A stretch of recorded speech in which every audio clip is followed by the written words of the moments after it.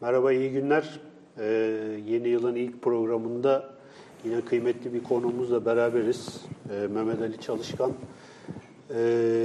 Bugün 13. yüzyılda bir makine mühendisi Cezeri üzerine bir program yapmak istedik ve Mehmet Çalışkan aslında yayıncı değil mi? Yani esas işi herhalde bir yayın şirketi var ama bunun dışında Cezeri ile özel bir şeyi var, ilgisi, alakası var. O konulara ayrıca gireceğiz. Kendisi babil.com'un yöneticisi. Ama biz burada tabii yayın dünyası ile ilgili bir muhabbetten daha çok Cezeri ve onun makineleri üzerine bir şey yapacağız, program yapacağız. Programa başlamadan önce herkese tabii iyi yıllar dilemeyi de ihmal etmeyelim. Pazar günkü. Pazar günkü olayında henüz tabii şokunu atlatamadık. Orada hayatını kaybedenlere de maalesef her programdan önce böyle bir konuşma yapmak zorunda da kalıyoruz. Orada hayatını kaybedenlere de rahmet diliyoruz. Yakınlarına da sabır diliyoruz. Biraz Mehmet Çalışkan kendisinden bahsetsin ve bu Cezeri ilgisi nereden hasıl oldu? Oradan bir girelim hocam. Daha sonra da kimdir bu Cezeri? Onun üzerine konuşalım. Buyurun. Peki, çok teşekkür ederim. Öncelikle davet ettiğiniz için de ayrıca teşekkür ederim. İsmim Mehmet Çalışkan, duyurduğunuz gibi. Evet. Şu anda bir yazılım şirketinde hem yöneticilik yapıyorum hem babil.com'u yönetiyorum. Evet. İsabet buyurduğunuz gibi aynı zamanda yayıncılık işleri yapıyoruz. Aslen makine mühendisliği ve bilgisayar mühendisliği kökenliyim. Yani mühendis kökenliyim. Fakat yüksek lisans ve doktora eğitimimi felsefede yaptım. Cezeri ile özel bağımız şuradan kaynaklanıyor. Biz 1994'te ben teknik üniversiteye girdiğimde o zaman teknik üniversitede kulüp faaliyetleri çerçevesinde Türk tarihindeki diyelim bilim adamlarını tanıtan sergiler yapıyorduk. Biz Cezeri'yi o zaman tanıdık. Daha önce biz de duymamıştık. Biraz araştırdığımızda karşımıza Cezeri girdi. Ve makine mühendisi olarak bizim çok ilgimizi çekti. Evet. Hatta şunu söyleyebilirim ki benim şu an birçok konuda kendisinden istifade ettiğim İhsan Fazlıoğlu hocayla da o vesileyle tanıştık. Ve Cezeri hakkında kimden gidip bilgi alabiliriz diye araştırdığımda o zaman bilim tarihinde doktora yapan İhsan Fazlıoğlu'nu tavsiye etmişlerdi. Ona gitmiştik. Her neyse bizim ilgimiz o sergiyle başladı. Kitabını keşfettik. Kitab-ı Hiyeli. Bu kitap hakkında yazılmış makaleler vesaire Türkçe'de vardı. Özellikle Atilla Bir Hoca'nın, Kazım Çeçen Hoca'nın makaleleri vardı. Fakat kitap çevrilmemişti. İngilizce çevirisi, aslında kısaca dünyadaki Cezeri çalışmalarından da bahsedebiliriz. Tabii. Cezeri aslında dünyanın ilgisini yüzyılın başında çekiyor.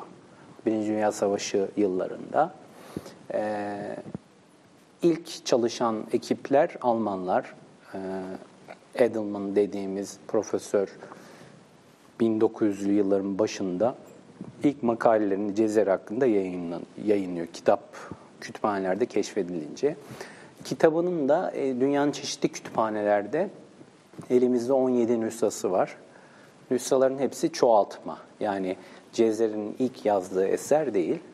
Fakat aralarında çok minimal farklar olduğu için orijinaline nüshaların uygun olduğunu varsayıyor. Yani çok fark yok yani aralarında. Çok fark yok. Sadece istinsa hataları var. Hata olduğu belli durumlar var. Kitaplardaki çizimler istinsa edildiği coğrafyalara göre ufak ufak değişebiliyor. İşte bir yerde Hintli figür kullanılmışsa başka bir yerde Arap figür kullanılabiliyor gibi. Ama temel olarak bütün kopyaları aynı diyebiliriz. Birbirine çok benzer. Edelman'dan sonra geç dönemde 1970'li yıllarda tabii ki Donald Hill'in çalışmalarında anmadan geçemeyiz. Eseri ilk defa bir batılı dile Donald Hill çeviriyor İngilizceye. Daha önceden şeyin makaleleri var Edelman'ın ama o tam bir Almanca çevirisi yayınlamamış. Zaten eserin çevirisi o kadar da kolay bir çeviri değil. Çünkü Cezeri'nin Arap olmadığını da buradan anlıyoruz. Arapçası değişik bir Arapça. Normal yerli bir Arap'ın Arapçasına benzemiyor. Ve Donald Hill 76 yılında yayınlıyor sanırım, evet, ilk İngilizce tercümeyi. Biz Türkçe'de ilk işe başladığımızda Türkçe'de bir tercüme yoktu. Bir tane şey de vardı ama tarih kurumundan çıkmış. Evet, yani biz 94'te bu işlere başladık. 94'te eseri çalışmaya başladık. Nasıl çalışmaya başladık? Biz sergi dolayısıyla İhsan Hoca ile tanışmıştık. Hocanın Arapça bilgisi çok iyiydi, bilim tarihi bilgisi çok iyiydi. Benim babam da söylemi sahip çok iyi bir mühendistir. Hatta yani ailecek mühendisiniz yani. Yani biz onun yanında kendimize mühendis demeye çekiniyoruz. O yüzden ben hiçbir yerde makine mühendisi olduğumu söylemiyorum. Bu ilgi babada da vardı herhalde. Çok çok iyi bir mühendistir. Biz tabii ki kitabı babama götürdük. Biz bunu çevireceğiz. İşte babamdan da teknik yardım talep ettik. Eserlerin anlaşılıp teknik çizimlerinin yapılabilmesi için. Evet. Babam kitabı kabaca bir karıştırdı. Hatırlıyorum o zaman tabii. Üzerinden 94 olduğuna göre 2020 sene geçmiş. İlk bizim şeyimize girdiği an, radarımıza yakalandığı an babam bu aletlerin çalışmayacağını söyledi. Yani bunlar çok hassas aletler dedi. Bu aletlerin çalışabilmesi için çok ileri dahice düzenekler gerekir. Bunların denk gelmesi için çok ileri hesaplar gerekir fonksiyonlara bakınca. Bunlar muhtemelen hani bir hayaldir, tasarımdır. Böyle böyle olsa güzel olur diye yazılmıştır. Bunlar çalışmaz. Hatta oturup hesaplarını yaparsam, mesela Filli Suati'nde bir yılan vardır böyle düşen. Bu yılanın düşemeyeceğini size gösteririm dedi babam. Aslında öyle birazcık meydan okumayla başladı. Babamın da Cezeri ile olan ilgisi. Baba oğul çatışması vardı diyebilir miyiz? Belki. Sonra babam çalışmaya başlayınca üzerinde babanız da çalışmaya başladı yani. Evet, hemen başladı. Evet. Babam çalışmaya başlayınca daha ilk şeylerde, hesaplarda hemen çok ileri bir konstrüksiyon gücünün kitapta olduğunu fark etti. Yani bizim bile göremediğimiz ölçüde Cezeri'de yani deha ötesi bir durum olduğunu ve o aletlerin kendi zamanını baz aldığımızda o şekilde tasarlanabilmesinin hani çok ileri düzeyde bir mühendislik olduğunu ve babam yaklaşık işte sonra tabii ki ara verdik. Biz mezun olduktan sonra devam ettik. Babam bir 10 yıl eserin üzerinde çalıştı. Bu arada İhsan Hoca da tercümesini yaptı eşiyle birlikte. Şükran Fazlıoğlu ile birlikte. Aslında Şükran Hanım'ın emekleri daha fazladır. İş gücü anlamında tercümede. Sonra babam tercümeyi alıp, şimdi şöyle teknik bir metin, Cezeri'nin metni, bir sürü tabir geçiyor. O teknik aletlerin içinde kullanılan parçalarla ilgili. O dönemin kültüründe o kelimenin ne olduğunu, hele ki dar bir jargonda, hani şu sanayi mahallesinde çekim yapıyoruz. Şu sanayi mahallesinin bir sanayi jargonu vardır. Yani onu istediğiniz kadar Türkçe bilin bilemezsiniz. Evet. Arapçada o jargonu da keşfetmekle biz bayağı vakit harcadık. Evet. Donald Hill'in çevirilerine de baktık. Bazı şeyleri o keşfetmiş ama bazı şeyleri keşfetmemiş. Arapçasıyla yazmış. Hülasa babamın özel gayretiyle 10 sene sonucunda şöyle bir sonuç ortaya çıktı. Hem eserin çok temiz Türkçe ile bir tercümesi çıkmış oldu. Bizden önce bir tercüme yayınlandı fakat Donald Hill'in İngilizce tercümesinin çevirisiydi o. Yani suyu. Yani o belli oluyordu çeviriden. Tarih kurumundan çıkan değil mi? O benim hatırladığım. Evet. Evet. Ve hem tertemiz bir tercümesi çıkmış oldu.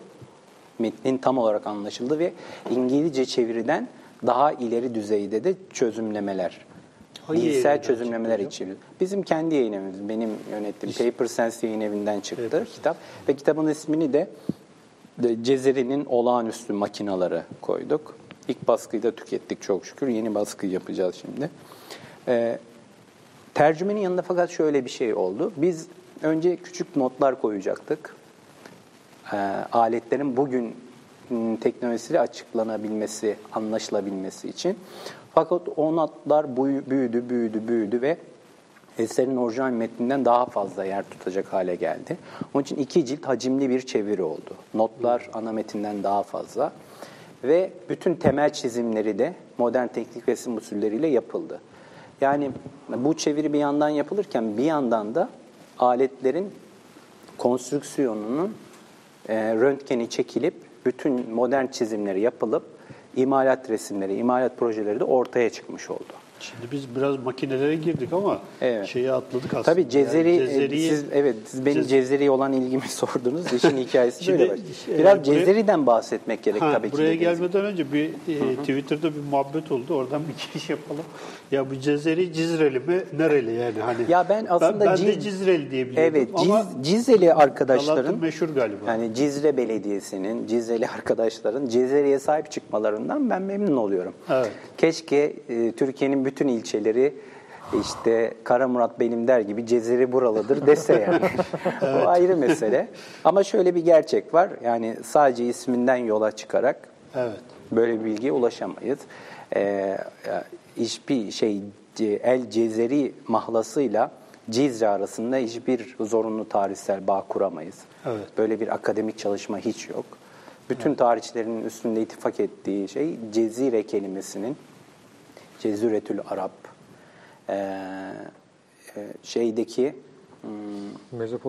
Mezopotamya, Fırat ve Dicle arasında özel bir bölgeye denk geldiği üzerinde ittifak vardır. Bu Ahmet, Hasankeyf, Ahmet, hatta Harput vesaire. Genelde Artukluların olduğu yer. Evet. Cezeri hakkında aslında şöyle bir durumumuz var.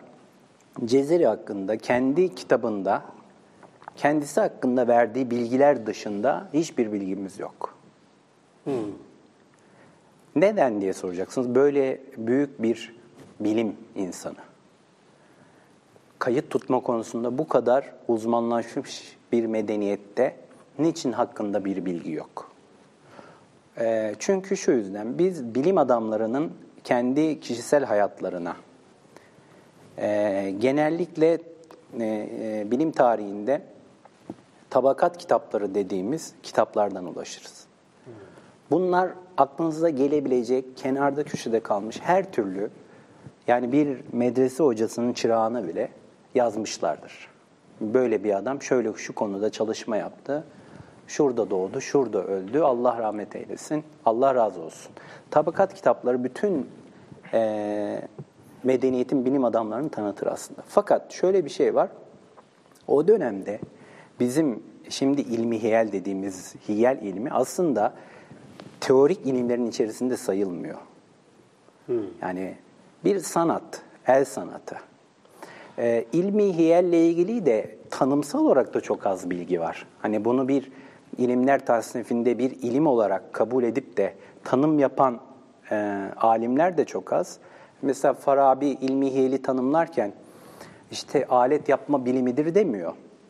Hani alet yapma ve insanların hayatını kolaylaştırma bilimi demiyor. Böyle bir bilim olmaz. Bu sanattır. Hatta zanaattır. Evet. Şunu diyorlar ilmi hiyalle en fazla. Bazen diyorlar bizim nazari bakış açımızı, teorilerimizi delillendirmeye kelimeler yetmez. O yüzden biz ilmi teorilerimizi delillendirebilmek için bazı aletlere ihtiyaç duyarız. Ve bu aletleri de ilmi hiyalciler yapar diyor. Yani bir tür aslında ana bilim damarının uygulamalar. Şeyi bilirsiniz, buhar makinesini icat eden James Watt. Evet. Mesela onun mesleği nedir? Ona da açarsanız mesela bilim tarihi kitaplarını Mathematical Instrument Maker denir. Yani matematiksel alet yapımcısı. Evet. Onun da görevi aynıydı aslında. Evet, yani teknoloji dediğimiz şey tırnak içinde, yani tekniğin bir disiplin, bir bilim dalı olarak science altına girmesi ancak sanayi devriminden sonra, böyle bir ihtiyaç doğduğu zaman ortaya çıkıyor. Dolayısıyla Cezeri hakkında detaylı bilgiye medeniyet üzerinden ulaşamıyoruz. Tek elimizdeki bilgi kitabı. Sağ olsun kitabında hani en azından bizi çok meraka boğacak bazı gizlilikleri örtmüş, kaldırmış diyelim. Mesela kitabında şunu net olarak görüyoruz. Eserlerini hangi dönemde verdiğini, tarihlerini söylüyor, 1200'lü yıllarda. Hangi Artuklu Sultan'la çalıştığını görüyoruz. Dolayısıyla Cezeri için bizim söyleyebileceğimiz en genel ifade bir Artuklu mühendisi olduğudur. Etnik kökenini bilemeyiz. Bu da iyi bir durum aslında. Yani İranlılar da sahip çıkıyor bu yüzden. Cezeri İranlıdır diyor.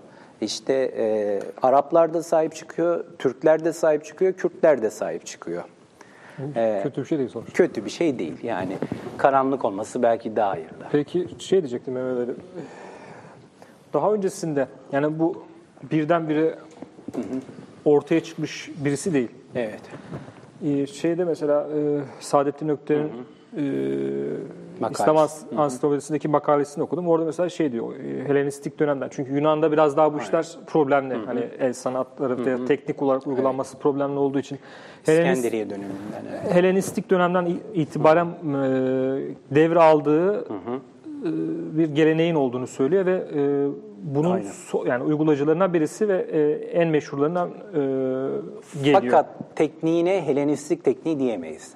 O çok indirgemeci olur. Şey olarak soracaktım ben. Hani önceki gelenekle yani Helenistik dönemden tevarüs ettiği geleneklidir. İslam dünyasındaki işte yani makine mühendisliği ve ilmi hüvel dediğimiz şeyin sürekliliği nedir? Ondan biraz. Şimdi Helenistik dönemden çok kopuk olduğunu iddia edemeyiz. Zaten İslam biliminin birçok dalı Helen üzerinden Yunan bilimiyle buluşur.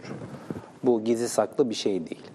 Fakat İslam mesela felsefesinin meşai ekolü nasıl Aristo'nun çok ötesinde bir felsefe ise bizim Cezeri dahil işte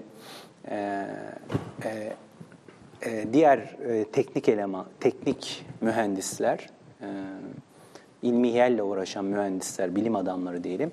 Bunların hepsi Heron'un çok çok ötesindedir. Helenistik dönemin çok çok ötesindedir. Cezeri, Heron gibi, Arşimet gibi eski bilginlerden etkilendiğini kendisi de yazıyor zaten. Hatta aletlerin belirli yerlerinde atıflar da yapıyor. Arşimet'e atıf yaptığı yerler vesaire var. Ama biz bugün elimize gelen kaynaklara baktığımızda, hani Heron bilimi de ortada, Cezeri'nin kitabı da ortada. Hatta Cezeri ile kıyaslamaya kalktığımızda diğer mühendislerle Cezeri'yi kıyaslamaya kalktığımızda bile arada bir önemli fark olduğunu görüyoruz. Bu farkın bence en önemli nedeni Cezeri'nin kendi kişisel dehasıyla ilgili. Aslında İslam medeniyetinde bilim kolektif bir üretim. Bu kolektiflik sayesinde aslında çok ileri gidebiliyorlar.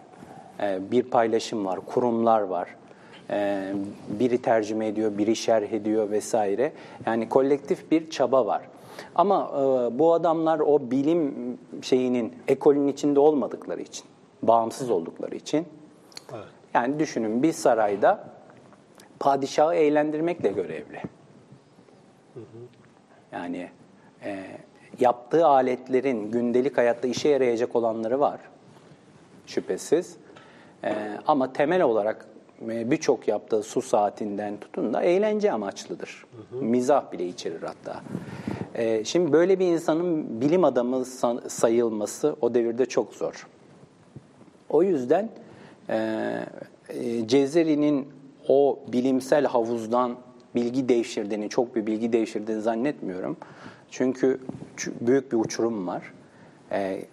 Yaptığı aletlerin ince detaylarına baktığımızda ancak diyebiliyoruz ki burada başka bir şey var, başka bir şeyler icat etmiş ve ancak bir dehayla bunu fark edip bu çözümü yapabilirsiniz.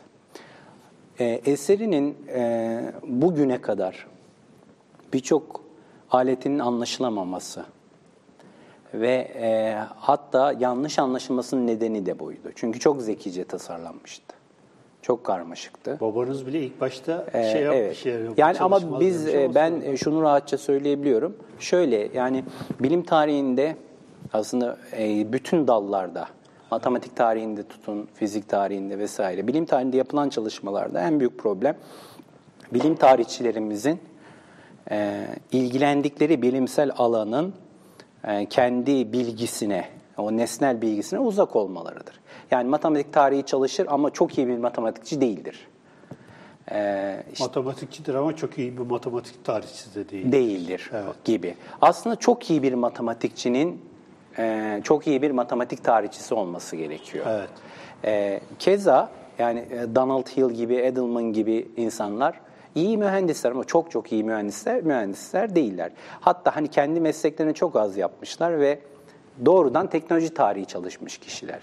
Bizim en büyük şansımız babam gibi 30 yıl ömrünü mühendisliğe harcamış ve bilim tarihine de çok uzak olan aslında birisini biz alanın içine çekip doğrudan bir mühendis gibi aletleri çalıştırmamız oldu. Ve şunu kitapta da zaten onu da iddia ettik, açıkça da koyduk. Hakikaten bugüne kadar Cezeri konusunda karanlık kalmış hiçbir nokta bırakılmadı. Yani biz kitabın hiçbir yerinde ya burayı da çözemedik, anlamadık, geçiyoruz demedik. Cezeri'nin hem diğer yorumcuların yanlışları düzeltildi. Donald Hill'in, Edelman'ın vesaire. Hem de karanlık bırakılmış, hiç bahsedilmemiş, sadece çevrilip geçilmiş birçok aletin o karanlık noktaları aydınlattı. Ve şu anda elimizde bunların hepsinin üretime hazır şeyleri dahi var, projeleri dahi var. Şimdi bu Cezeri ile ilgili program yapacağımızı duyunca aslında... Tabii siz Cizre meselesini aslında sormuştunuz. Hani bu onun işte cevabını aldık bu aslında. aldı. Bunun bilinmemesiyle alakalı birazcık Evet. da. Yani kimse Cezeri şuralıdır şu anda diyemez. Ek bir kaynak bulamadıkça. Evet. Evet. Ben başka bir şey söyleyeceğim. Yani bir defa Cezeri sanıyorum bizim zannettiğimizden çok daha fazla biliniyor ve merak ediliyor. Evet. Biraz şeyden bahsetmek lazım herhalde. Yani 1204'te ölüyor El-Cezeri. 1206'da pardon ölüyor ve yani 1206'nın dünyasında... Ölüm tarihini bilmiyoruz aslında. Yani o da bir tahmindir en fazla. Yani işte Çünkü 12. yüzyılda yaşamış. 12. Yani yüzyılda ağırlıklı yaşamış. herhalde. Evet. 12. yüzyılın dünyasına baktığımız zaman çok belki harcı alem bir soru olacak ama hani öncesinde veya sonrasında yani bu şeylerin, bu faaliyetin, bu icatların, bu şeylerin Batı medeniyetini işte bu Leonardo'yu vesaire hani çok bildiğimiz popüler isimlerden bahsedeyim. Bir etkisi olmuş mu yani? Siz ne düşünüyorsunuz bu konuyla ilgili? Var mı öyle bir iz?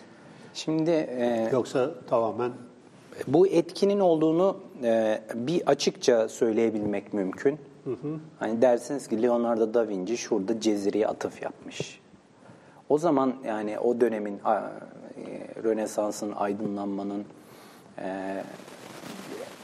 o dönemin Endülüs üzerinden, Ozan daha iyi bilir o dönemleri. Endülüs üzerinden İslam'dan etkilenen hiçbir alimi atıfını yapmadı. Birazcık da o Endülüs'ün muhtemelen politik şeyiyle, özel durumuyla, İslam düşmanlığıyla hiçbir alim yapması gereken atıfı yapmadı. Yani Leonardo da Vinci'den de böyle bir atıf beklemeyiz. Ama etkileyip etkilemediğini bilebilmemiz için birincisi o dönemde orada eserin yazılmış nüshası var mı kütüphanelerde bunun ortaya çıkması gerek. Evet. Olabilir. Yani henüz ortaya çıkmamış olabilir. İkincisi Leonardo da Vinci'nin çalışmalarına bakıp Cezeri'nin çalışmalarına bakıp kıyaslayabiliriz. Biz şu an şunu diyebiliyoruz. Doğrudan etkilemiş demiyoruz. Yani bunu diyecek elimizde yeterli donu yok. Ama şunu diyebiliyoruz. Leonardo da Vinci'ye atfedilen birçok ilk aslında Cezeri'de var. Hatta Cezeri'den önce de olanlar var. Hani kendi döneminden önce de olanlar var. Hani bu etkilenerek mi Leonardo da Vinci'ye geçti? Yoksa doğal tarihsel bir etkiyle mi? Hani Cezeri birini etkiler, o birini etkiler, o birini etkiler ve Leonardo da Vinci'ye kadar ulaşır. Bunu bilemeyiz. Bunu bilim tarihçilerinin biraz daha çalışması gerekir. Ama bu şeyle, bakış açısıyla, yani Leonardo da Vinci'nin kaynaklarıyla ilgili olarak çok ciddi çalışmalar da yapılmadı. Yani İslam kaynakları ile ilgili olarak çok da ciddi çalışmalar yapılmadı. Onun da dehasına çok vurgu yapılıyor. Evet, o da sanatsal tarafı da çok ileri düzeyde dahi bir insan, kuşkusuz böyle. Fakat bir makine mühendisi olarak bana hani Cezeri'nin aletleriyle de ilgilendik, Leonardo da Vinci'nin aletleriyle de ilgilendik. Sorarsanız Cezeri daha komplike bir şey değil mi? Evet, Cezeri çok daha ileri bir teknolojiye sahip. Yani Leonardo da Vinci'nin çoğu şeyi, hani babamın bunlar hayali şeyler, çalışmaz dediği şeyler aslında orada var. Yani mesela uçan şeyi vardır, insanı vardır, kanatlı insan. O bir hayaldir. Yani hiçbir aerodinamik hesabı yoktur. Kanat çırpınca uçacağı öngörülmüş bir insan şeyidir, aletidir böyle. Bazı zekice tasarımları vardır. Sanat da içerir. İşte org çalan, otomatik org çalan bir çarkı vardır vesaire. Kesinlikle boş bir adam değildir. Fakat hani biz Cezeri'nin Leonardo da Vinci'nin hak ettiği ün kadar en az bir ün hak ettiğini düşünüyoruz. Evet, doğru söylüyorsunuz. Yaptığı şeyler arasında. Fakat Leonardo da Vinci'nin avantajı bir hem batılı olması hem de dünyanın değiştiği bir döneme denk gelmesi. Ve çalışmaları gerçekten etkiliyor şeyi. Evet. Dönemini etkiliyor. Bir de ressam olması yani o ayrı bir daha şey. bilinir kılıyor. Yani Şimdi ben bir de şu var tabii yani Cezeri'nin coğrafyası hani yıkılıyor, sonra işte yeniden üzerine bir medeniyet kuruluyor tabii belki ki. ama ben İtalya'da, Roma'da da Leonardo da Vinci Müzesi gördüm. Milan'da da gördüm. Ne? Yani ben muhtemelen başka 50 tane Leonardo da Vinci sergisi biliyorum. Başka yani. büyük bir şehre gitsem aynı müze kaç, orada da var. Biz daha Türkiye'de Cezeri Müzesi açamadık. Evet. Mesela yani. Ben mesela sen daha sonra bir şey yaparsın.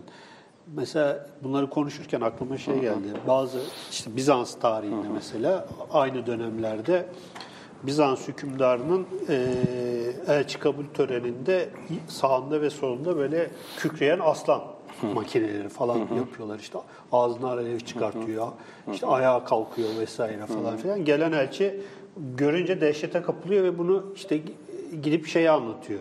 Yani aslında böyle bir bilimsel rekabet de var. Yani bu sizin söylediğiniz yani Cezeri o makineleri belki emirin eğlenmesi için veya işte saray için yapmış falan filan ama zaten herkes saray için yapıyor yani. Aynen. Şöyle zamanı 1200'lü yıllar. Yani Cezeri çok erken dönem. Belki de en büyük talihsizliği o. Aslında Cezeri hani en azından 400 ekleyin 1600'lü yılların adamı. Evet. Yani şu an biz Cezeri'nin çalışmalarına baktığımızda 2000'li yıllardan hani bize belki vizyon verecek çalışmaları yok. Onun yaptığı çok şey artık teknolojide var. Ama çok değil 400 sene öncesine, 500 sene öncesine vizyon verebilecek bir adamdı. Yani kendi zamanından 400 sene önce ileriydi. 400 sene sonra ileriydi Cezeri. Şimdi 1600'lere baktığımızda da 1500'lerden itibaren artık mekaniğin daha çok önem kazandığını görüyoruz zaten. Bir kere saat teknolojileri, mekanik saatler Osmanlı dahil dünyanın bütün coğrafyalarında yayılıyor. Astronomi mekanikle birleşiyor. Önemli özelliklerinden biri de bu.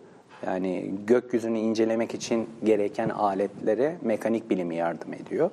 Mekaniğin geliştiğini görüyoruz.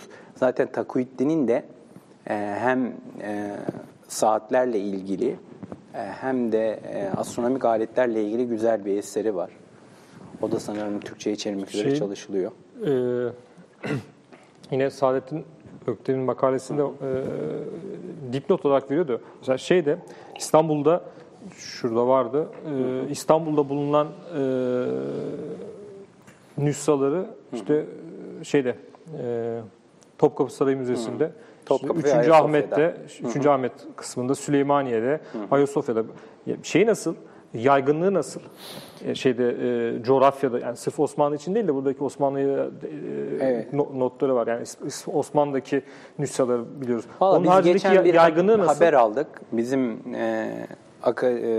akademisyen profesör hocalarımızdan birisi bizim de çalıştığımızı bildiği için haber verdi. Dedi ben dedi Cezeri'nin dedi Hindistan'da bir nüshasını buldum. Bilinmeyen bir nüsha. Düşünün mesela. Yani doğru mu yanlış mı ne çıkacak oradan bilmiyoruz ama kayıtlarda bulmuş aynı isimli bir eser. Tarayınca başka yerlerde de bulabilirsiniz. Çünkü bunların çoğu online ortamda değil. Evet. Zaten İslam medeniyetinin bir oran söylüyorlardı. Eserlerin sanırım daha %80'i açılmamış. Yani tasnif edilmemiş. Çalışılmayı bırakın. İnşallah. Tasnif edilmemiş. Belki aslında bu tasnifler sonucunda biz Cezeri ile ilgili ileride başka şeyler de bulacağız. Mesela Cezeri aletine belki şerh bulacağız. Bilemiyoruz. Bulsak ne güzel olur. Ama şu an bildiğimiz şeylerde yok böyle çalışmalar. Yaygın belirli coğrafyalarda. Sanırım Mısır'da bir nüshası var. Tüm nüshaları nerede bilmiyorum ama 17'ye yakın nüsha var şu an dünyada. Ya bunlar modern dönemde Türkiye'den kaçırılmış olabilir veya hakikaten zamanında oralarda istinsa edilmiş olabilir, bilmiyorum. İstinsahlarına bakmalı. Ben bu arada hani Cezeri açısından bilim tarihçi bir uzman değilim. Bunu bilim tarihçiler çok daha iyi bilir aslında tüm nüshaların özelliklerinin nerede olduğunu. Biz biraz makinalarına odaklandık. Şimdi o makineleri biraz konuşalım isterseniz. Yani biraz ikinci bölüme de hani bu açıdan geçelim. Siz birebir bu Cezeri makinelerini imal ediyorsunuz ve çalıştırıyorsunuz. Hedefiniz nedir? Yani nedir derdiniz hocam? Ya şimdi gerçekten mesela Cezeri'nin en karmaşık makinalarından birisi olan, yani en karmaşığı olmayan ama en karmaşık makinelerinden birisi olan. Mesela filli saatini yaptığımızda çok heyecanlandık. Açıkçası dünyada çalışan... O görüntüyü alabilir miyiz arkadaşlar? Filli su saati. Evet. Şuradaki. Burada bir duralım. Bunun bir sonraki mi acaba? Bu evet. Bu mudur? Evet. Mesela dönen şey yarım saatte de o dönüşü tamamlıyor. Dönüş tamamlanınca şu kap battığı için batıyor, sonra suyu boşaltıyor. Bu kuş dönüyor. O dairelerde zamanı gösteriyor. Bu sizin yaptığınız alet değil mi? Yani aynen. Şu anda imalatını yaptığınız. Yol verdi gördüğün gibi. Mesela babam işte buna düşmez diyordu. Ama düştüğünü hesapladı. Mesela bu filli saati yarım saatte bir, bakın orada beyaz şeyler var, halka daireler var. Evet. Yarım saatte bir bu hareketi gerçekleştiriyor, bu animasyonu ve 13,5 saat çalışıyor. Neden? Çünkü en uzun gün 13,5 saattir. Yani gün için tasarlanmış. Gece için tasarlanmış. Gece için tasarlanmamış. Evet. Hem 13,5 saat çalışıyor. Dolayısıyla içinde 27 top var diyebiliriz yarım saatten dolayı. Her yarım saatte bir top düşüyor. Anlamı çıkıyor. Pardon, 14,5 saat çalışıyor. En uzun gün 14,5. Dolayısıyla içinde 29 top var. Evet. Toptan saat yapıldı. Evet. Şimdi şöyle bir durum var. Peki nasıl çalışıyor? Yani Cezeri'nin aslında birçok aleti suyla çalıştığı gibi bazı aletlerinde su sadece aranjördür. Yani bir şeyi ayarlamak için orada bulunur. Mesela filli saati akan bu suyla çalışmaz. Odanıza koyun, topları yukarıya yerleştirin. Hiç dokunmayın. 14,5 saat boyunca çalışacaktır. Sadece yapmanız gereken çalışması bittikten sonra ertesi gün tekrar çalışmasını istiyorsun. Topları tekrar yukarıya koymanız.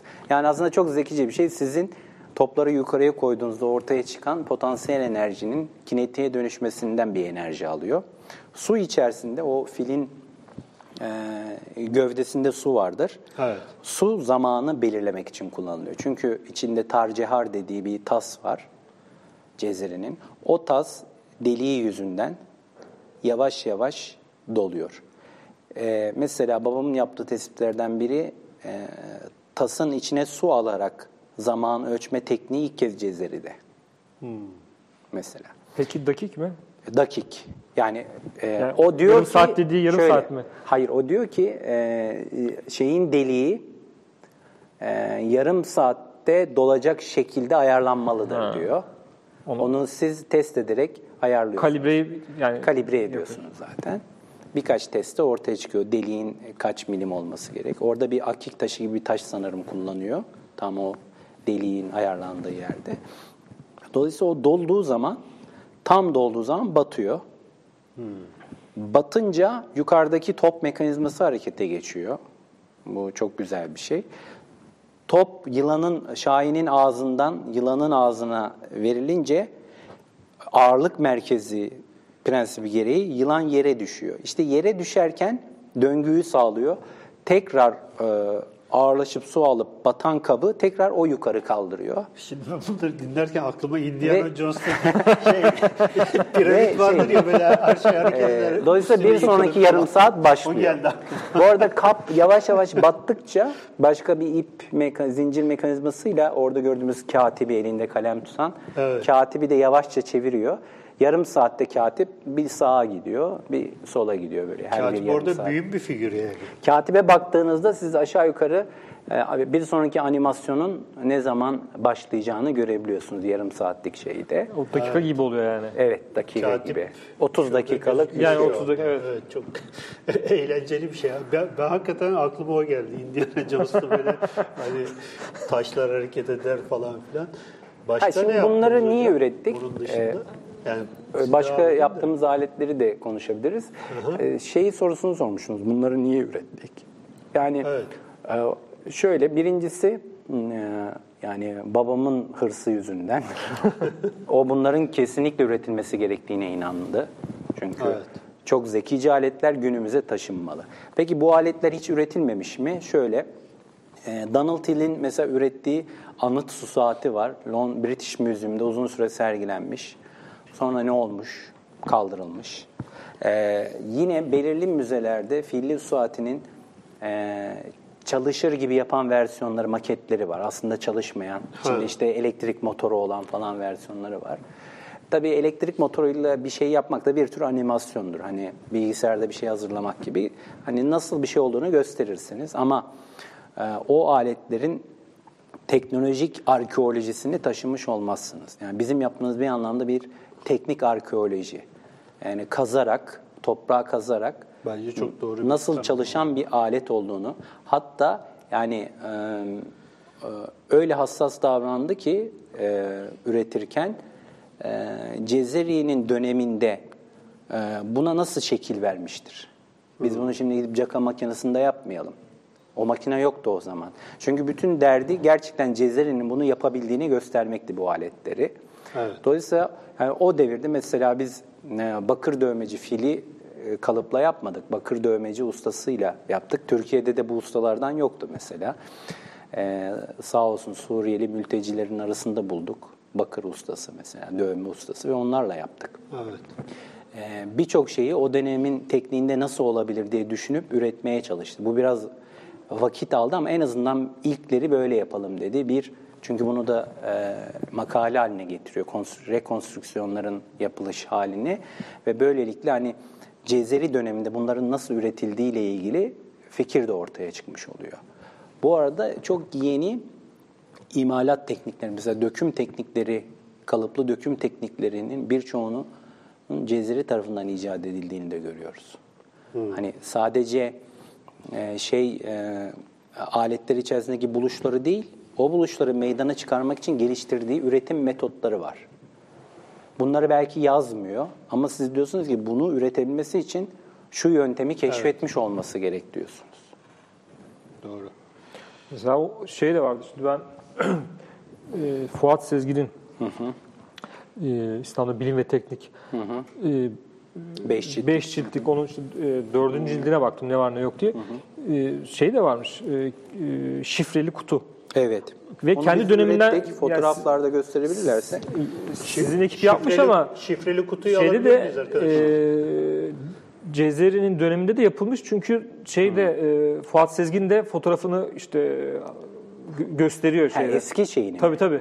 Onu ben hiç görmedim açıkçası, duymadım. Aynı dönem diyor. Cezeri'den kendisi mi yapmış bilmiyorum ama. Sonra mı yapılmıştır? Olsa ama aynı dönem rastlamış diyor. olurduk. Ama şöyle, şimdi o şifreli kutuyu arkadaşlar getirebilirse, bu arada ben biraz bahsedeyim. Şifreli kutuyu alalım. Evet. Böyle bir, evet, bu kutu. Şimdi bu açıldığında içerideki şifre mekanizmasını görüyoruz. Benzer bir fotoğrafta dışındaki şifreyi ayarlama mekanizmasını görebiliriz. Orada 4 tane bölüm var. Her bölümde iç içe 3 halka var. Her halka yani toplam 12 halkamız var. Evet. Her halkada da, şurada gördüğünüz her halkada da 16 harf var. Bu arada 16 çok iyi bir rakamdır. Bugün bilgisayarlarda 16'lık sayı sistemi, yani ikilik sistemin en güzel katı olarak kullanılır. Mesela bilgisayarlarda rakamlar, bunu bilgisayar programcıları bilir, 9'a kadar gelir, bitmez. A, B, C, D, E, F diye devam eder. 15 rakam vardır. 16 bit falan mevzusu 16'lık sayı sistemi, heksadesimal sayı sistemi kullanılır.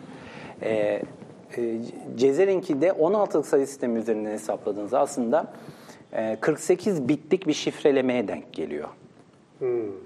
48 bitlik şifreleme, İkinci Dünya Savaşı'nda ancak ulaşılmış bir şifrelemeydi. Enigmalarda. Evet.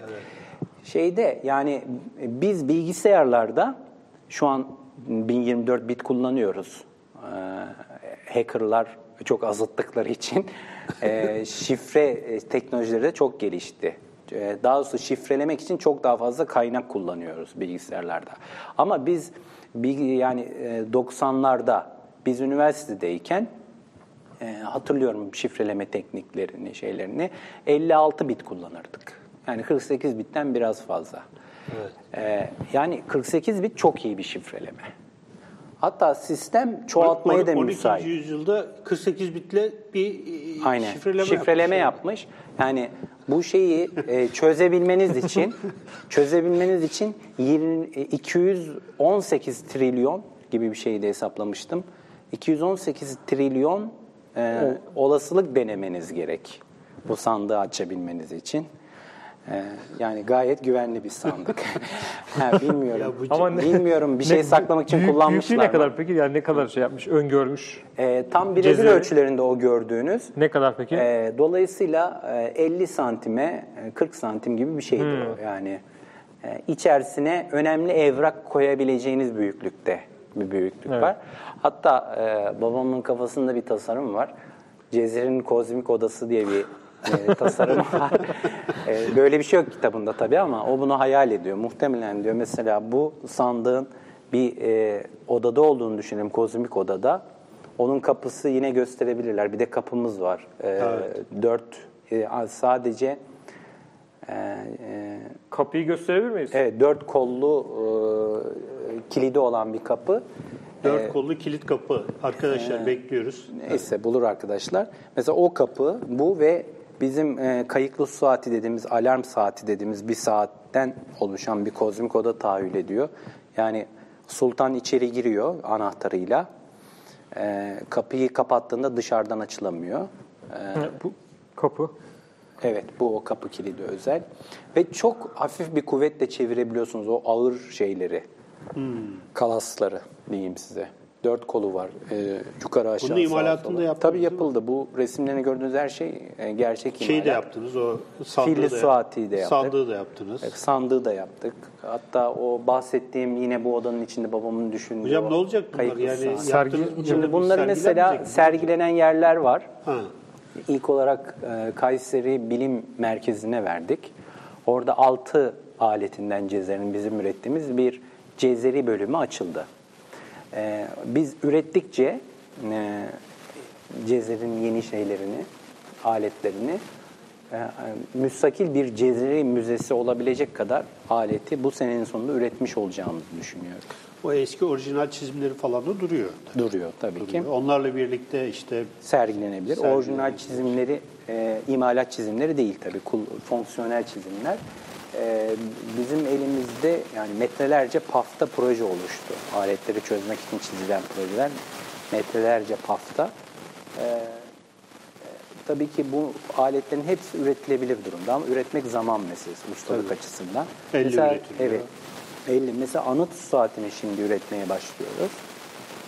Anıt su saati arkadaşlar gösterebilirse o saatten biraz bahsetmek Anıt su saatini alabilir miyiz? Birebir olan ilk şekilde size gönderdiğim şeyde anıt su saati 4 metre boyunda bir saat.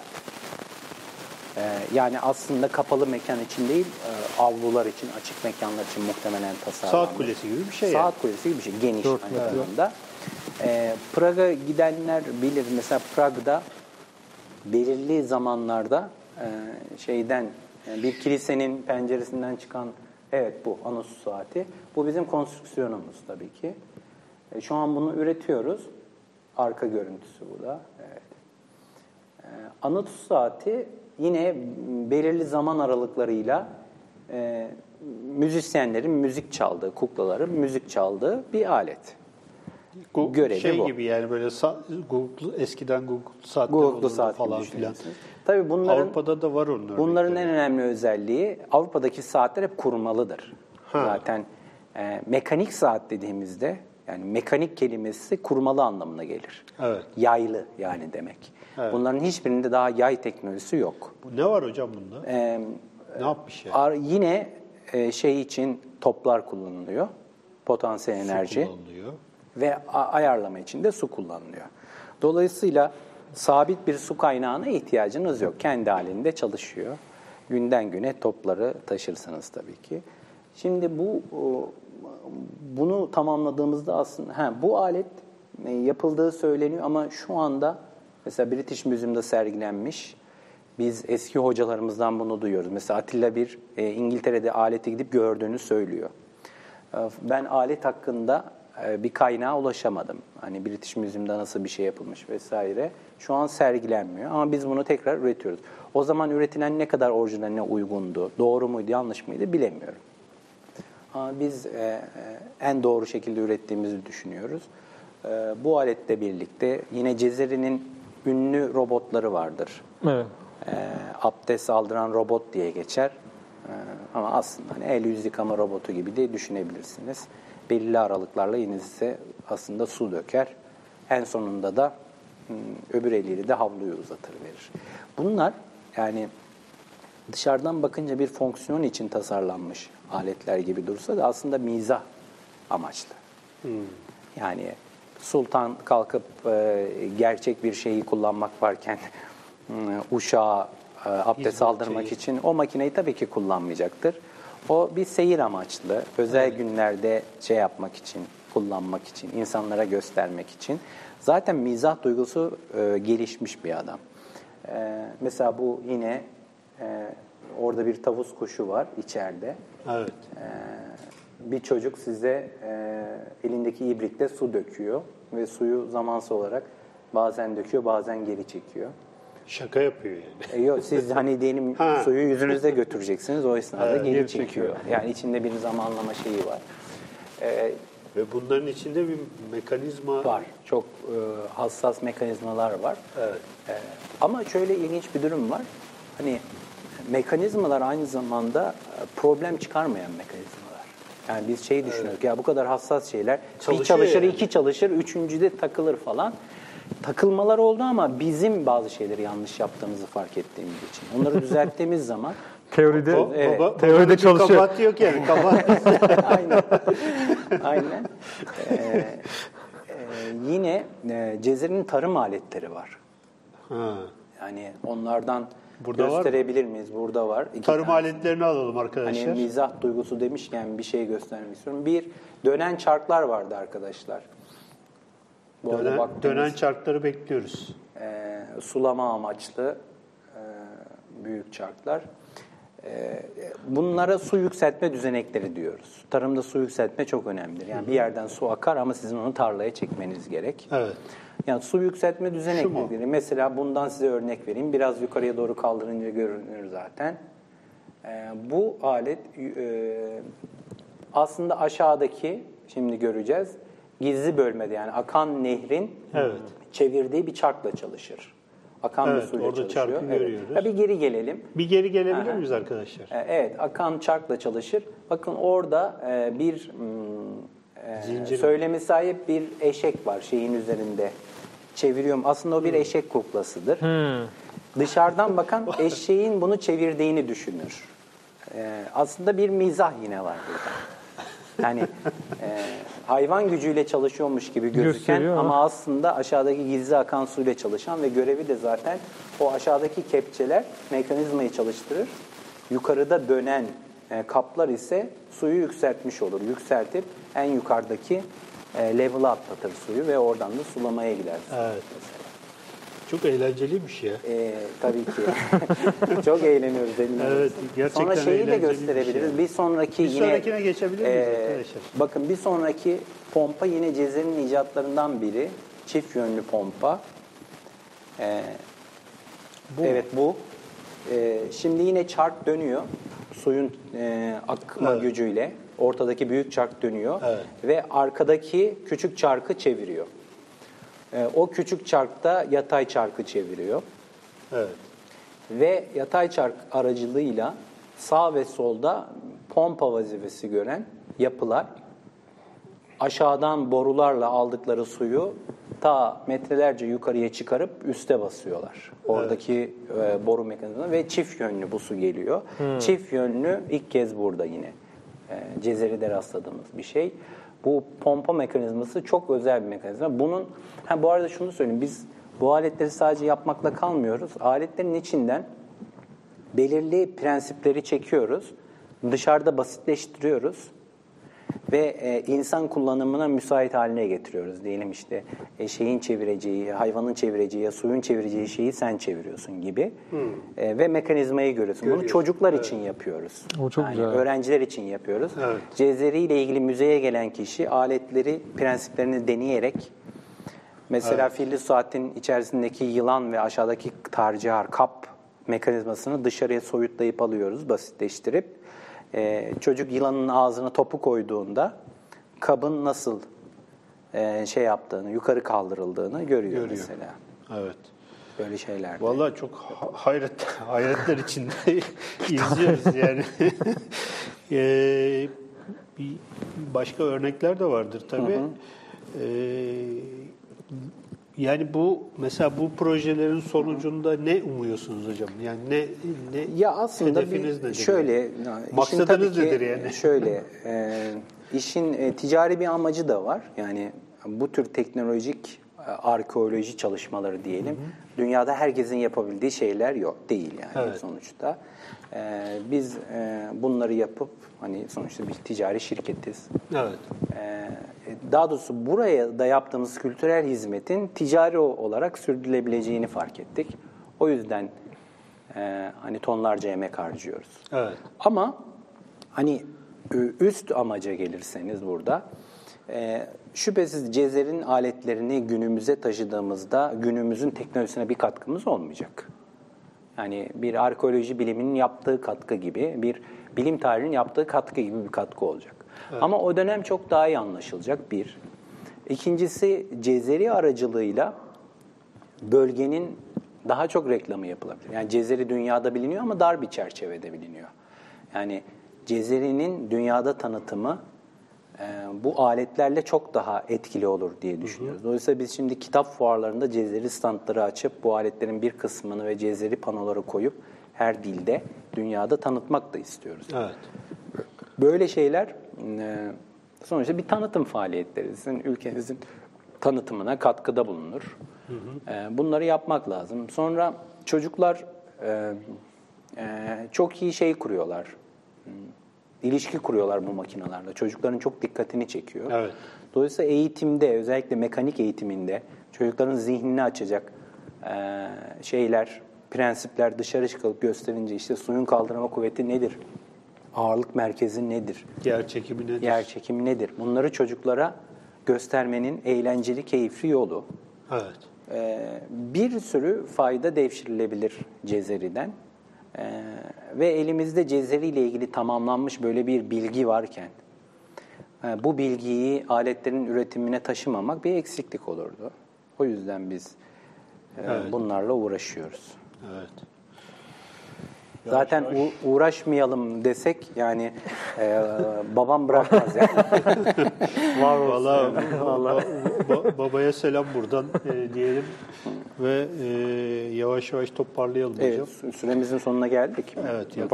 Varsa konuşacağımız Ya şeyden bahsedebiliriz. Hani Cezeri ne tip katkılar yaptı? Tabii. Teknoloji Konuşalım tarihine. tabii. Yani kısaca onlardan ben bahsedebilirim. Onları sıralayıp not olarak getirdim. Bu arada Cezeri'nin makineleri.com diye bir sitemiz var. Evet. O sitede aslında benim burada ifade ettiğim şeylerden çok daha fazlası var. Bu arada Cezeri'nin şöyle çok güzel bir sözü var. Aynı zamanda çok iyi bir metodist olduğu da buradan belli. Uygulanmayan bilgi, denenmeyen bilgi, çok affedersin, tecrübe edilmeyen bir bilgi doğru ile yanlış arasında bir yerdedir diyor. Doğrudan kendi kitabında bunu diyor. Güzel felsefi bir Evet, tam da mukaddimesinde söylüyor. Ben de not almışım onu. Öyle mi? Evet, direkt uygulamaya dönüştüremeyen her teknik ilmin doğru ile yanlış arasında muallakta kaldığını gördüm. İbni Haldun mu bu? Yok kitabın mukaddimesi. Yok Cezeri, kitabın mukaddimesi. doğru, tamam. Programdan önce konuştuğumuz için. Ozan İbni Halduncu olduğu için bilmiyorum. Sen de böyle anlıyorsun bu yüzyılda artık. Vallahi öyle oldu. Mesela suyun sabit debiyle boşalması çok önemli bir problemdir. Evet. Siz suyu aranjör olarak kullanıyorsanız. Çünkü kabın seviyesi azaldıkça debi değişecektir, basınç azalacağı için. Evet. Dolayısıyla parabolik kapla bunu çözmüş Cezeri ve bu matematiksel parabol hesabı gerektiriyor. Bunu deneyerek mi buldu, matematik hesabıyla mı buldu bu kabı bilmiyoruz. Ama biz hesapla bulduk kabın nasıl olması gerektiğini. Mesela dolayısıyla regülatör diyebiliriz. Katkılarından, en önemli katkılarından biri. Yine şamandıralı sabit seviye kabını akış düzenleyici olarak yine bir regülatör olarak kullanması. Onun da şekli var. Fakat vaktimiz olmadığı için geçelim. Kefe diye bir alet icat etmiş. İlk kez onu da görüyoruz. Yine zamansallığı sağlıyor. Yani doluyor, pat diye düşüp, boşaltıp, tekrar ağırlık merkezinden geri kalkıp, tekrar dolmasına. Yılan benzer bir şey. Bunu suyla yaptığı bir kefe, içine su alan kap mesela. Dolup, düşüp ve burada o kabın var kefe. Kefeyi alabilir miyiz Şeylerde icatları arasında var. İcatları arasında kefeyi alalım. Kefe, böyle üçgen şeklinde bir kalp. Ona bakılabilir. Arkadaşlar ona Bu geldi. Evet, bu kefe. Mesela bu dolduğunda bu pozisyonda duruyor, aşağı düşüyor. Su dolayısıyla aktığı zaman ağırlık merkezi yüzünden tekrar geri kalkıyor. Tekrar doluyor. Tekrar düşüyor. Bu yine mekanizmaya zaman kazandırma amaçlı kullanılan bir şey. Yani bir şeye bir hareket verecek ama belirli aralıklarla vermesi gerektiğinde bunu kullanıyor mesela. Bir çeşit zaman sayacı gibi bir şey yani. Mesela crank mili dediğimiz mili ilk Cezeri'de görüyoruz. Crank mili, evet, arabalardaki crank mili. Ve mesela 4 zamanlı, hatta 2 zamanlı motorlar vardır biliyorsunuz. Yani dönen bir şey, mil, belirli zamanlarda, yani zamanın diyelim 1/4'inde bir pistonu, 1/4'inde başka bir pistonu, 1/4'inde başka bir pistonu hareket ettirebilir. Mesela buna 4 zamanlı sistem deriz. Evet. Cezeri bunu segment dişlerle ilk icat eden kişi. Onun yine tarımsal aletlerinde, resimlerde vardı. Tarımsal aletlerinde 4 kepçeyi, mesela bir kepçe zaman kazanmak için bir kepçe aşağıdan suyu alırken ilk kepçe, en sondaki kepçe boşaltıyor. Aradaki kepçeler diyelim biri yolun yarısında, biri batmak üzere gibi falan başlangıcında. Yani zamanı, yani su tedarikini hiç kesmemek için, devamlı su boşaltma olsun diye 4 ayrı kepçeyi aynı mil üstünde. Evet, aynı mil üstünde 4 ayrı zamanda kullanıyor. Bunu da segmentli dişlilerle, yani bir kısmı canlı, bir kısmı ölü diş olan çarklarla yapıyor mesela. Bu da ilk kez Cezeri'de olan bir şey. Bir teknolojik icat diyebiliriz. Evet. Sonradan bunu Leonardo da Vinci'de de görüyoruz mesela. Bu Avrupa'ya nasıl gitmiştir? Avrupa'da aynı şekilde icat edilmiş de olabilir. Cezeri'nin etkisi de olabilir. Bizim burada söyleyebileceğimiz tek şey Cezeri'nin bunu 400 yıl önce keşfettiğidir bir bilgi olarak. Evet. Evet. Aşağı yukarı bunları söyleyebilirim. Hani vaktimiz tabii ki olduğu zaman çok daha detaylı konuşabiliriz. Çünkü çok derin, geniş bir adam. Ama benim söyleyeceklerimi şimdilik bu kadar olsun. Bununla iktifa edelim diyorum. Son söz olarak ne diyebiliriz hocam? Bu adam bir dahi miydi? Bir zamanın ötesinde bir insan mıydı? Şimdi şöyle, aslında nasıl değerlendiriyorsun?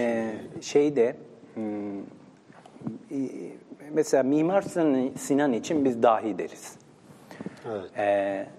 Onu Leonardo da Vinci'nin dehasıyla karşılaştırırız mesela, mimari dehasını. Fakat Batı tipi dehayla bizim İslam medeniyetinin dehaları birbirinden farklı. Mimar Sinan büyük bir iklimin ürettiği bir insandır. O iklimi şey yapamayız. Batı'da ise değişimi yan taraflarda ortaya çıkan, merkezde değil, kenarda ortaya çıkan, yani James Watt hiçbir yerde iş bulamamış bir adam mesela, buhar makinesini icat eden bir alet yapımcısı. Bu tip insanlar dehaları aracılığıyla bu değişimi başlatıyorlar. Ama Cezeri'ye baktığımızda benzer bir şey görüyoruz. Cezeri büyük bir iklimin ürünü değil aslında. Kişisel dehası olan, çünkü bağlayamıyoruz. Evet. Bağlayamıyoruz. Yani veya bağlayabilecek doneler elimizde değil. Artuklu döneminde yaşamış, küçük bir yerde yaşamış. Yani hatta küçük bir toprağı yöneten bir sultanlıkta. İktisadi deyimle şey yaparsak marjinal bir sapma yani. Ya ama şey de öyle mesela. Kişisel bir şey. Daha öncesinde biz bugün konuşmuştuk da biraz bu mevzu üzerine. Mesela Divri'deki Ulu Cami mimarisi, o yani işte Mengücekler döneminde yapılmış. Küçük bir beylik ama yapılan şey, yani oradaki incelik, oradaki sanatın muhteşemliği, hani beyliğin yönettiği alanla yani mesela Süleymaniye, Osmanlı diyorsun, uyuyor, evet yani evet. Uyuyor ama Divriği, Ulu Cami ve Şifanesiyle Mengücekleri oranladığın zaman ortaya asimetrik bir şey çıkıyor, evet, oranlama çıkıyor. Bu şey de öyle aslında, hani Cezeri'nin olduğu topraklarda. Doğru. Yani Hasankeyf Artukluları, yani bütün ana Artuklu'nun içinde de küçük bir Artuklu aslında. Oradan öyle bir insanın ortaya çıkmış olması tamamen hani tarihin bazı insanlara yaptığı torpille alakalı bir şeye benziyor. Evet. Belli ki dahi bir insan. Evet. Tabii ki eskilerden etkilenmiştir, öğrendiği şeyler vardır ama o öğrendiği şeyleri çok muazzam bir şekilde dönüştürmüş. Başka kalıplara sokmuş, yepyeni şeyler icat etmiş. Evet. Ve yaptığı işten de böyle eğlendiği belli olan, çünkü kitabında hep mizah kullanıyor. Humor var yani. Evet. Yani zaten bakın, eski saraylarda padişahı eğlendiren insanları düşündüğümüzde, yani bunların kişilikleri de mizahi kişilikler. Yani evet, bu aletlerle eğlendirecek ama eğlendirirken işin içine mizah katacak. Kendisi de muhtemelen teatral bir adam olduğunu düşünüyorum yazdıklarına. Şimdi bu şeye gelince, Levni'nin işte Surnamesi'nde, yani Surname'yi anlattığı çizimlerde falan bakıyorsunuz. Mesela şey var, denizaltı yapıldı diyor. Evet. Eğlence için. Ya bu da aslında o tarz bir ya bizde çalışma işte galiba. Teknolojinin öyle bir çerçevesi olmuş maalesef. Yani işte ya böyle bir teknik var, gelin bu tekniği savaşta kullanalım veya ne bileyim gelin bu tekniği üretime çevirelim falan gibi bir dönüşüm olmamış. Evet. Mesela çok ilginç, buhar makinesi kaç senesinde, yani şu sanki dün gibi yani icat edilmiş. Yani bakıyorsunuz Osmanlı'da, geçin Osmanlı'yı, hani daha önce 1200'lü yıllarda bile aslında baktığınızda bu saraylarda, koca koca tencerelerde yemekler kaynıyor. Bunların kapaklarını buhar hiç mi kaldırmıyor yani? Buharın o gücünü görüyorlar. Ama ya gel bu buharı makine yapalım demiyorlar. Çok ilginç. Bunun kesinlikle makine telakkileriyle incelemek lazım. Yani o buhar, ateş, yani zaten bakın buhar makinesiyle birlikte bütün teknoloji değişiyor. Yani sizin tekniğe baktığınız o sakin, duru, eğlenceli yer artık üretim, savaş böyle şeylere dönüşüyor. Birden teknolojinin anlamı değişiyor. Tabiatı farklı bir farklı değişiyor. Yani böyle bir şeyi İslam medeniyetiyle Hristiyanlık medeniyeti arasındaki farklar açısından da incelemek lazım. Bu tabii teknoloji tarihçilerinin yapacağı bir şeydir. Evet. Yani biz buharın gücünü görmüşüz ama kullanmayı düşünmemişiz. Çok ilginç yani. Evet, yavaş yavaş toparlayalım. Vallahi çok böyle zihin açıcı, güzel bir program oldu hocam. Çok teşekkür ediyoruz. Ben çok teşekkür ederim. Vallahi gayet... Valla ben kendim geldim, babamı getirmedim. Yoksa bu program gitmezdi. Bu arada ismini hiç zikretmedim. Evet, ismini de alalım. İsmi babamın Durmuş Çalışkan. Evet. Yani projenin teknik sorumlusu. Aynı zamanda İhsan Fazlıoğlu bilim tarihi açısından danışmanımız projede. Ben de koordine etmeye çalışıyorum. Peki. Çok teşekkür ediyoruz. Bu akşamki yayınımız da bugün burada sona eriyor. Artık programlarımız haftada bir. Evet, haftaya bizi daha sık göreceksiniz. başınızı arayacağız. Daha çok başınızı 15 günde bir. 15 günde bir. Haftaya Murat Çelik'le Avrupa'da bir tefsir metodu olarak müziği konuşacağız. Ney metodu olarak? Tefsir. Tefsir metodu olarak müzik. Çok iyi. Evet. Haftaya Murat Çelik konuğumuz. Bizi izlediğiniz için çok teşekkür ediyoruz. Hepinize iyi akşamlar. İyi akşamlar.